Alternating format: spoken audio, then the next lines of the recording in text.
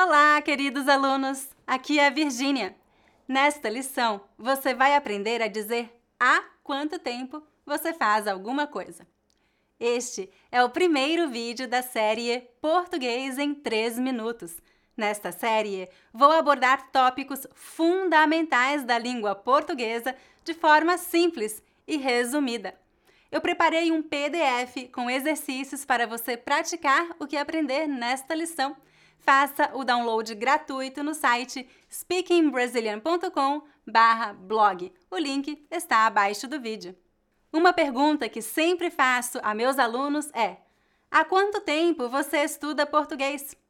E frequentemente eu ouço alguns alunos dizerem: eu tenho estudado português por X anos. Cuidado! Em português, usamos uma outra construção.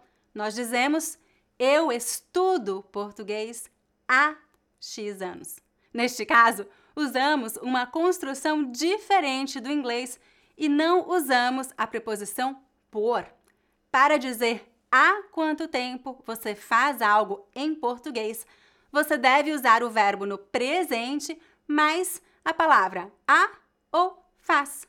Por exemplo, eu moro nos Estados Unidos há 10 anos. Ou eu moro nos Estados Unidos faz 10 anos.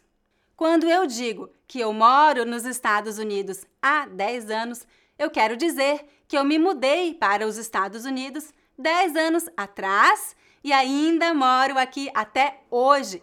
Estou falando sobre uma ação que começou no passado e ainda continua no presente. Você pode usar a preposição por em outros contextos.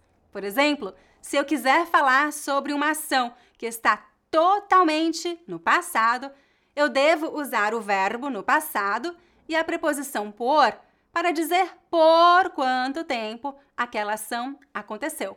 Por exemplo, eu morei em São Paulo por 10 anos. Neste caso, eu quero dizer que eu morei em São Paulo um dia, mas eu não moro mais lá. É algo que está totalmente no passado. E será que eu poderia dizer eu tenho morado nos Estados Unidos? Não, soa estranho. Esse tempo verbal, eu tenho mais particípio, chama-se pretérito perfeito composto. Atenção, a forma que usamos esse tempo verbal em português é diferente do inglês e do espanhol.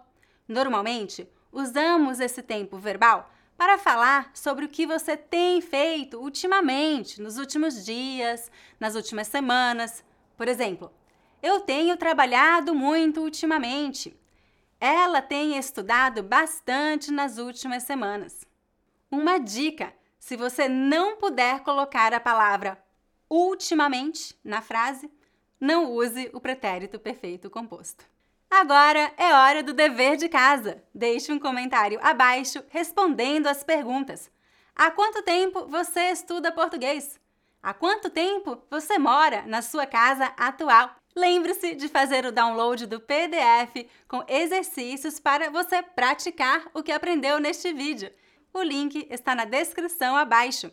Se você gostou desta lição, lembre-se de curtir o vídeo, deixe um comentário e inscreva-se no canal. Até a próxima! Tchau, tchau!